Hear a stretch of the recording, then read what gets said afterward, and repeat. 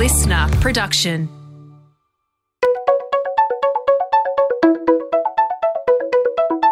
Hi, this is Paul McIntyre. Welcome to the MI3 Audio Edition. I've been a business journalist for 25 years covering the marketing, media, agency and tech sectors. In this series, we talk to industry leaders about the global and local developments that you need to be across this week. Well, today we have the head of marketing at BWS, Vanessa Roed, on the mics with the client lead at BWS's media agency, Carat, Bianca Falloon. They're one of 52 finalists in the Media Federation's awards for 2021. This is a really interesting and timely case study and conversation tapping the rich thread that so many brands talk about, going local and going Australian. As BWS admits, driving demand through COVID was not difficult for liquor retailers. Some of us, perhaps more than others, enjoyed more spirits, red wine and beer than we should have. That's me, by the way. But the BWS challenge was ensuring that local Australian brands were still around on the other side of COVID whenever that might happen. Local has been on just about every brand's radar since COVID kicked. Some authentic, many less so, but you should buckle up for this one. Growth targets of local brands and products at BWS from this campaign were aiming for a 5% lift in sales. BWS got 20%. But before we dig in, this is the first episode in our series with the Media Federation and its annual MFA Awards, showcasing some of the best work from brands, media agencies and media on how they've helped move the needle on commercial results from smart strategic thinking and campaign executions. This series will cover a selection of the 52 finalists I mentioned earlier in the MFA Awards that sound interesting to the MI3 editorial team. Hardly scientific, I know, but interesting nonetheless. The MFA Awards winners will now be unveiled in a rescheduled event in February next year. In the meantime, all you've got until then are these MI3 conversations. Small mercies, as they say. So let's unpack the BWS work. Welcome, Vanessa and Bianca.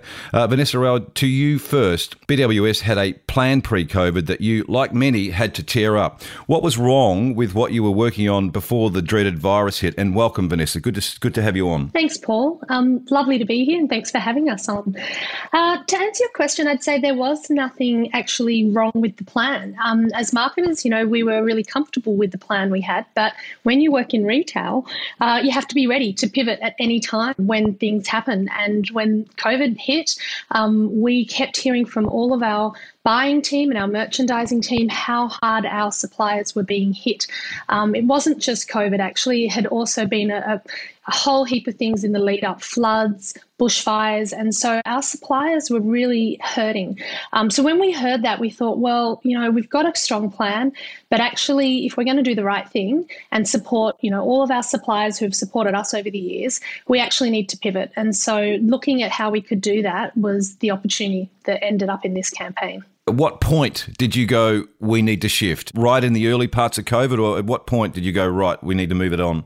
Or move it up, shake it up? Look, COVID hit and there was a few weeks where we were really just, as a business, having to address all the challenges that was throwing with us, with our store network. I mean, we've got 1,400 stores. So operationally, we were probably fighting fires. It wasn't really until we started looking at how we're going to pause certain activity, what's happening with supply, and then what was happening with our suppliers, which was probably a few weeks in, to be honest, that we went, actually, let's look at how we address this opportunity. So Vanessa, before we get into the campaign and the results of what you've done, what were you going to do before you changed tack? What was in the pipe? Sure. We actually had a very strong plan around gifting. BWS is a last-minute gifting occasion, right? We are so close to all of our customers. We're on every corner shop. So people use us as that last-minute occasion for, when they're thinking, oh, shit, I forgot someone's birthday. So we were really going to yeah, it's a really strong insight, right? And it's true to so many people. So we were looking at exploding that, but it just felt like the wrong time, to be honest. It really felt like the wrong time to talk about gifting, to talk about those things, and to do it in a humorous way when there were so many people dealing with this epic issue at the moment. So we really felt like we had to pivot. Got it, and it makes sense. We'll get to the details around the thinking in the campaign shortly, but up front with this new effort, what was it called? You've got a tagline for it, but what were the numbers that you wanted to see? What does success look like, Vanessa, in terms of this new campaign? Most importantly, if we go back to the key thing we were trying to address, it was to support our local suppliers. So we wanted to see first and foremost an increase in the sale of local products through our stores. And we knew we could get that through our store teams pushing it, but we wanted to also create that demand and that passion. As a brand, we're very focused on NPS, and we wanted to see a 2-point increase in NPS, and also in brand preference. Everybody wants to be the brand that customers choose, and we're the same. And so we set ourselves a target of increasing our brand preference by 5%. And sales, what were your volumes? What were your volume expectations there, Vanessa? Yeah, we were hoping to see about an increase of around 5% in those sales of those local products. And where did the numbers land? Because you're on the other side of the campaign now. What happened? This campaign smashed it. It was really exciting to see. We ended up increasing the sale of local products by 20%. So a huge increase. And I have to say, that's also a big thank you to our store teams who pushed it and our customers who really got behind local. We ended up seeing an increase in NPS of 10 points. So again, huge growth versus the target. And we haven't seen those sorts of increases, in a long time for our brand. So that was really significant. And brand preference, we hit our target of an increase of 5 points as well. It's really interesting. They're very good numbers. So what did you actually do and why? We'll get to what you did and then why local's so important, because everyone's talking about it, right? But it's hard to get right sometimes. What was the campaign that you rolled out?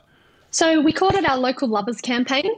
And it was essentially, calling out to suppliers who far and wide across the whole of Australia and asking them to get involved. And if they wanted to be part of BWS and be stocked in BWS, then we were going to give them a platform to do it. We then called on the Australian population to actually get behind those products that they love and those local suppliers that they love and vote for them to be stocked in our stores.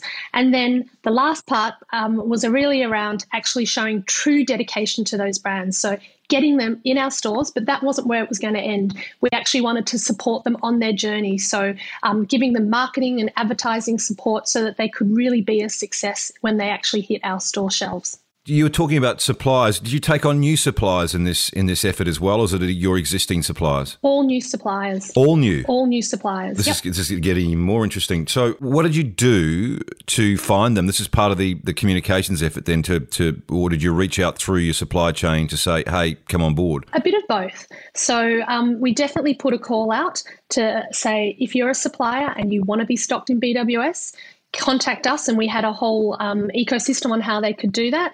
But we also went through, of course, our buying and merchandising team who have got all the contacts with all the suppliers, and they went out to them as well and said, if you want to be involved in this is an opportunity. So it wasn't only just about being stocked in BWS, it was also an opportunity for them to just showcase their brand through the forum that we created with this platform. Getting to the local bit, Vanessa, so many brands talk about trying to do local and Australian and sometimes authentically, sometimes not. Did COVID change or intensify the sentiment amongst Australian consumers for going local, or did you just find a way to tap it authentically and do it better this time? Was there a sentiment change, do you think, in the population as COVID kicked? Yeah, I think there definitely was a sentiment change, absolutely, because the public were hearing these stories that were happening, and they'd been hearing them for a while, right? We'd heard about the vineyards being burnt in, the bushfires. We'd heard about the floods. I mean, everybody knew that Aussie suppliers across multiple industries were hurting. So I think that we've definitely seen this shift to supporting Aussie producers. We as a brand have always been focused on local. So we definitely already had lots and lots of local brands stocked in BWS. It wasn't anything new for us and our merchandising team to be going out and actively finding them. And it's something that BWS is always really proud of, right? We do have, in our Manly store, we will have Manly Spirits and suppliers who are local to that area.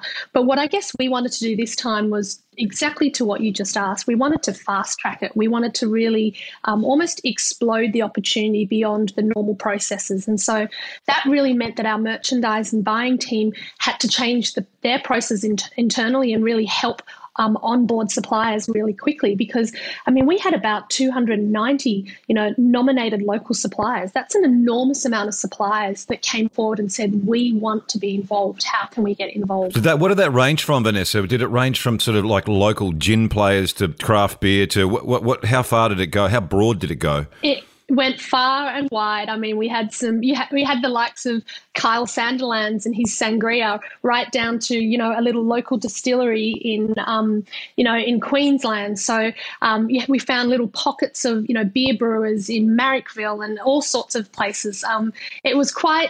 I would say it was quite rewarding actually to see all these really innovative brands come out of the woodworks and talk to us as a big brand, but also they supported each other, which was really nice. It didn't feel like they were competing. It felt like they were all championing this cause together. As a collective, if you like, yeah. How did you go with, did Kyle Sandilands Sangria get into store? Oh, of course. How did it sell? It's doing well.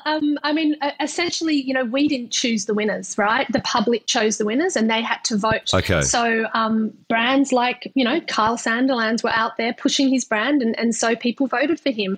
But what was really lovely was there were smaller brands like, Sunshine and Sons Gin that were, they used their local network to really get behind them and they ended up being stocked. I mean, they were stocked as part of this campaign, but they remain in our stores and they're now in about 57 stores across Queensland. Right. So, these are players that were discovered that have maintained their presence because they're great products and, customers are still supporting them to this day. So how local can you get with the massive, how many, 1,000-something stores, 1,500, 1,600 stores, I think you said. How local can you get in terms of that sourcing? So like you said, in Queensland, you've got some of your stores, Queensland stores stocking it. Do you get down to a local area network or for a local product? What happens there? Absolutely. So, we curate our range by store. So we don't have, one size fits all across our 1,400 stores. It is a really big task for our merchandising team to have that curated approach, but it's absolutely the right thing. It's what our customers want. It's what our store teams want. They want to support brands in their local areas. So, yeah, you'll find something in Adelaide that you won't find in Sydney, that you won't find in Melbourne, and that's just the way that we want to differentiate our brand. I'll get to Bianca in a minute on the details, but winding up on the local thing, Vanessa, do you think local and Australian is sort of here and it's changed? It'll hold for some years now, this sort of sentiment and attitude that Australian customers and consumers have? Or do you think it will sort of fade a little bit as we get further out of COVID? What's your sense on the permanence of this local sort of sentiment? I really hope that it's here to stay. And I say that because I really believe that we deliver great products in Australia. And we have an industry here that's worth supporting and that is innovative. And so my belief it's here to stay, just by seeing, the support, particularly on this campaign. It wasn't a one-hit wonder, as I gave you the examples before. The products didn't just sell in the first couple of months. They've continued to sell, which means, customers actually, they get behind local when they try the product. They like it and they continue to support it. So definitely within the liquor industry, I would say that trend is here to stay. And it's an inherent part of our strategy. Yes, this was a campaign that really pushed local, but it wasn't just a comms piece, as you can see, which I think is where a lot of other brands get it wrong. They do it at a surface level, but it's not backed up by any genuine act. What I'd love to see is other brands really building into their businesses this real local focus. And I think if you do that and it's inherent to your business, then it is here to stay. Bianca, welcome. Let's unpack this campaign that you were working on with BWS, the three key pillars that were in your submission: tell, show, and prove. It sort of almost goes to what Vanessa was saying just earlier about doing rather than just saying in communications. Can you break down these three pillars for us and what you were working on and what you did? Welcome, by the way. Thank you for having us. Yeah, sure. So as Vanessa touched on, the three pillars of tell, show, prove were really about bringing to life our campaign strategy, which was built upon creating a platform on brand acts and proving that we were genuine about supporting locals. So in the first pillar, tell, we were all about telling people that BWS supports local by ranging and promoting the local suppliers.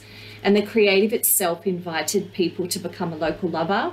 And we actually used existing fans of local brands in the creative, as we really wanted to communicate BWS's commitment to local, while also helping build awareness of the local brands in each area, giving them the support where they really needed it most.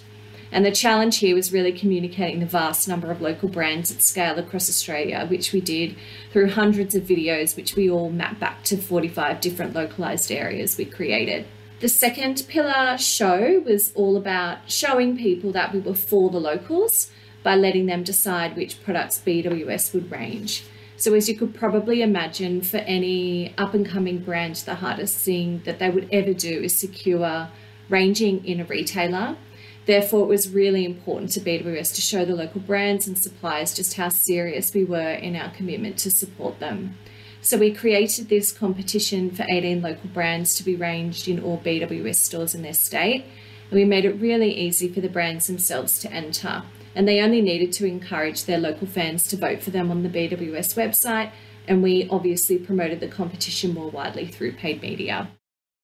There's a lot of creative execution. There's a lot of project management there. Sort of almost like you had local creative for the local regions, then local areas. That's how detailed it got? Yeah, it got quite detailed and quite hyper local. And obviously we use things like Vogon with YouTube to help facilitate that and swapping out bits of messaging while still maintaining the same kind of creative framework. So just break that up a little bit. So when you knew that there was someone coming in, say on YouTube from a certain area, you could serve the creative to that area, or is that how it worked? Yeah, that's correct. So we had to, with all the 1,400 stores that we had to input the longitudes and latitudes of each store, which obviously was a bit of a mammoth task. And we created these 45 local clusters throughout Australia nationally, and that's how we knew where to serve what local creative to what specific cluster that lined up against each of the different store networks across Australia. So did you have local suppliers in those clusters that were aligned to it? That was just in the messaging to call to action before you even had the suppliers on board? So the first pillar was really around the existing local suppliers that we had. Because we didn't know who the nominated local brands were first. So the first pillar was really about proving and telling people that we actually already do kind of support local. It's something that we do, and we wanted to, bring awareness to the existing local brands that we had and give them the support in their local areas. So that was the first part of the campaign, was getting the message out there, and it was by local cluster. Then what happened? Yeah, so after we called everybody for the competition and say, hey, get involved, we really want to see, we'll give you the opportunity to get stocked in a BWS. The final pillar of the campaign was really around that proof and about demonstrating and proving that our commitment to local is much deeper than just ranging and comms. So here it was really important to BWS that we supported the local brands through this journey, and we gave them regular updates on their vote tallies. We also gave all the nominated brands toolkits of logos and images and campaign collateral so they could implement their own marketing campaigns, which they definitely did. Which I think they did, didn't they? They got on board, yeah. Yeah, we had some suppliers buying like their own local out of home panels and doing their doing social posts and everything. So it was really awesome to see them really getting behind the campaign. And that was encouraging their customers and their people to try and vote for them to get stocked. Is that right? Exactly. Yeah, right. Exactly. So they really, really went all out. As I guess you could imagine, it's such an awesome opportunity. So, why wouldn't you? Just on the campaign reach, sorry, Bianca. So when you talked about the YouTube local cluster stuff, that's really interesting. What else did you do, and what was the reach? How big a audience did you get to in that lead up of the campaign? Do you know? What were the objectives there? In terms of some of the platforms that we did use and partners, we had a really good partnership with Concrete Playground, who was kind of like the anchor for this campaign, and we went to a lot of effort with them. We did a series called Meet the Maker with Concrete Playground, where we featured 30 of these different 291 nominated brands, and we wrote these articles in quite in-depth detail around who these brands were, what their backstory was, why you should vote for them.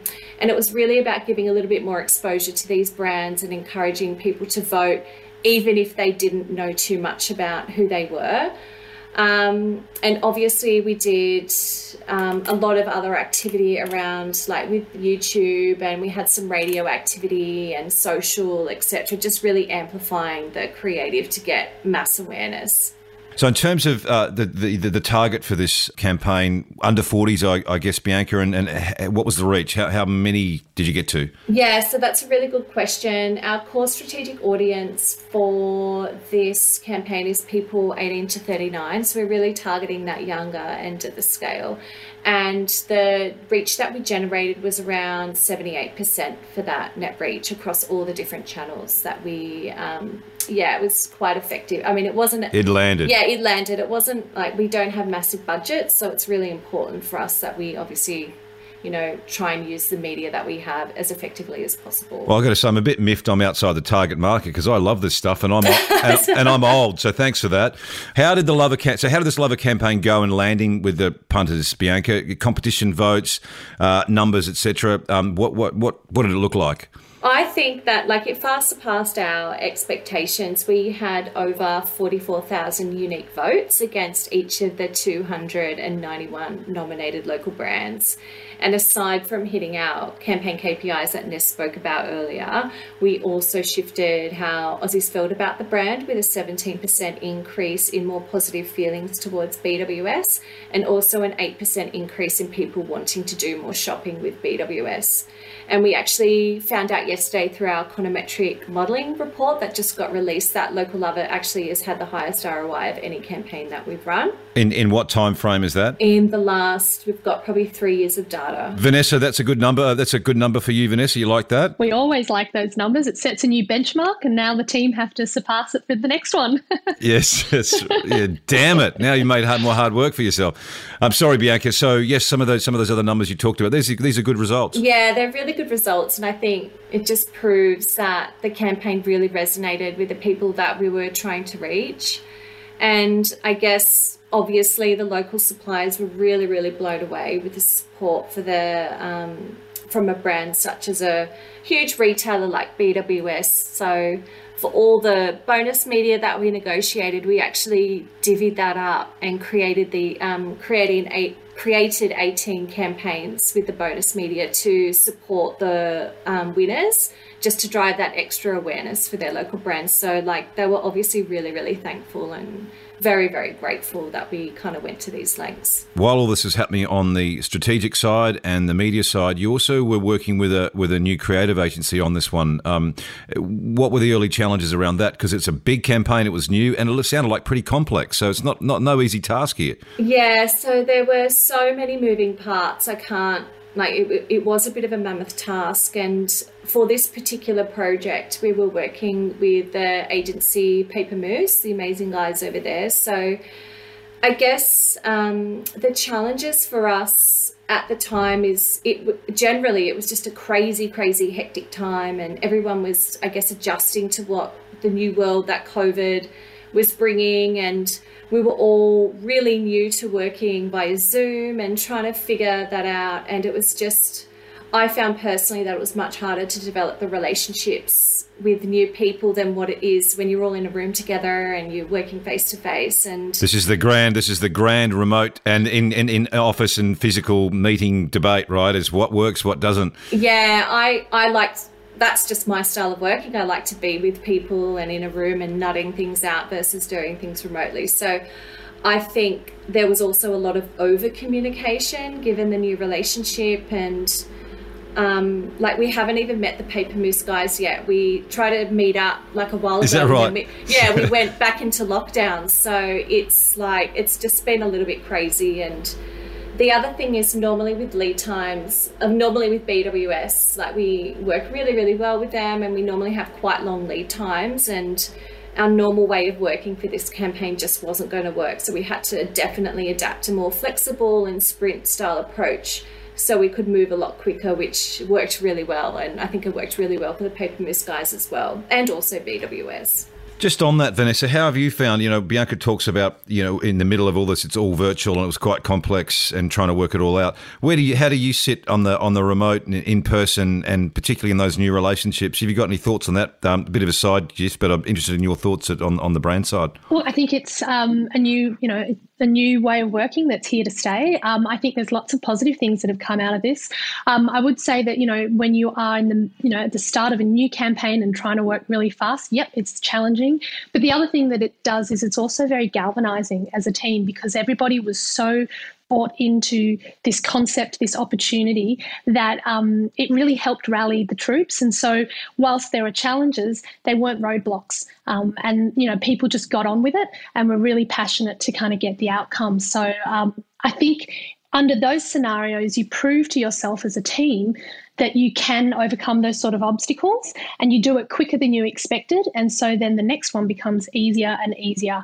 And it doesn't become a constraining way of working. It becomes, hey, we've done it before, guys. Yeah, good points. So listen, we'll wrap this up with some final conclusions from both of you. I know you've got to go busy and find the next campaign that exceeds the current numbers, so we better let you do that. But what were the key learnings, Vanessa, first? What were your key learnings and surprises, I guess, in developing this campaign? It's really interesting to me that where you've got BWS, walking the talk on the local and the Australian stuff with not only your comms, but what you were doing. It seems to have really, really worked. But learnings from you out of this campaign?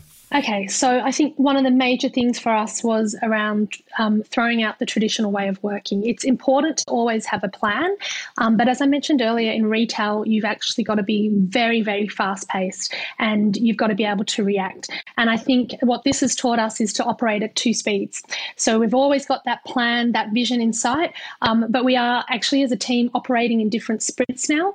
And so, we're constantly looking at what's just around the corner, what's the cultural moment that's changed, what's the behaviour, do we need to quickly change what we're doing, do we need to evolve what we're doing, do we need to completely discard it? So it is a more challenging way of working, a more dynamic way of working.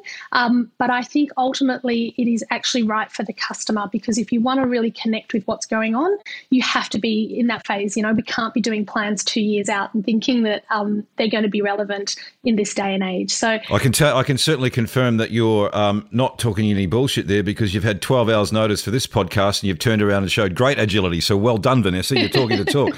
Thank you. And I mean, look, we're working right now on a campaign that is going to market in 2 weeks' time that we thought about 2 weeks ago, right? So, I mean, we are living it.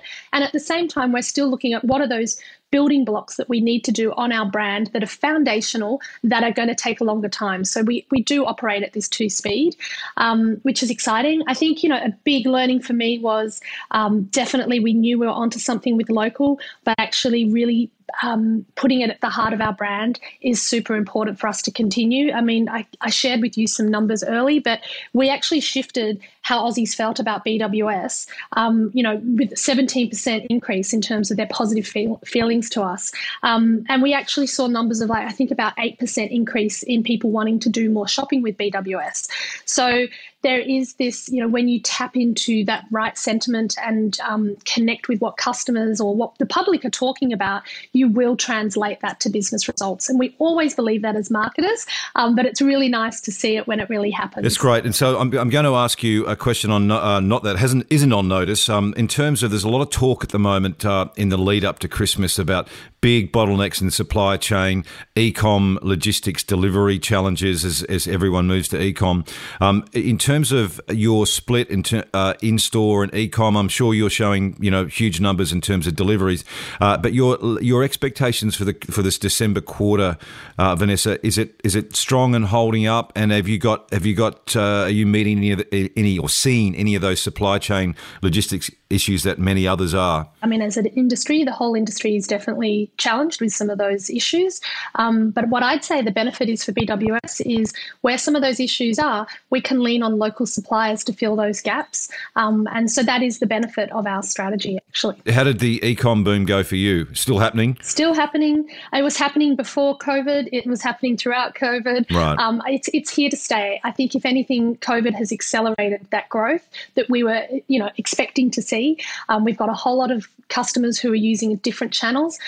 But we've got to remember at BWS, because we have such a huge network, that we will always have those customers who like to drop in, on their way home, on their way somewhere. So for us, it really is a balance. We're seeing huge growth on e-com, but I'm sure when customers are out and about of lockdown, we'll see, great store growth again as well. So the Australian and the local thing, or more the local thing really, the cues are there to say, I imagine you'll carry this through for some time yet. You'll continue iterations of local now. Is it a sort of really showing you that you can work through this and do even more? Yeah, absolutely. And look, if you come into our stores, you'll see, when New South Wales and Victoria are out of lockdown, you'll see that local is prioritised on the shelves, that you can find it easily.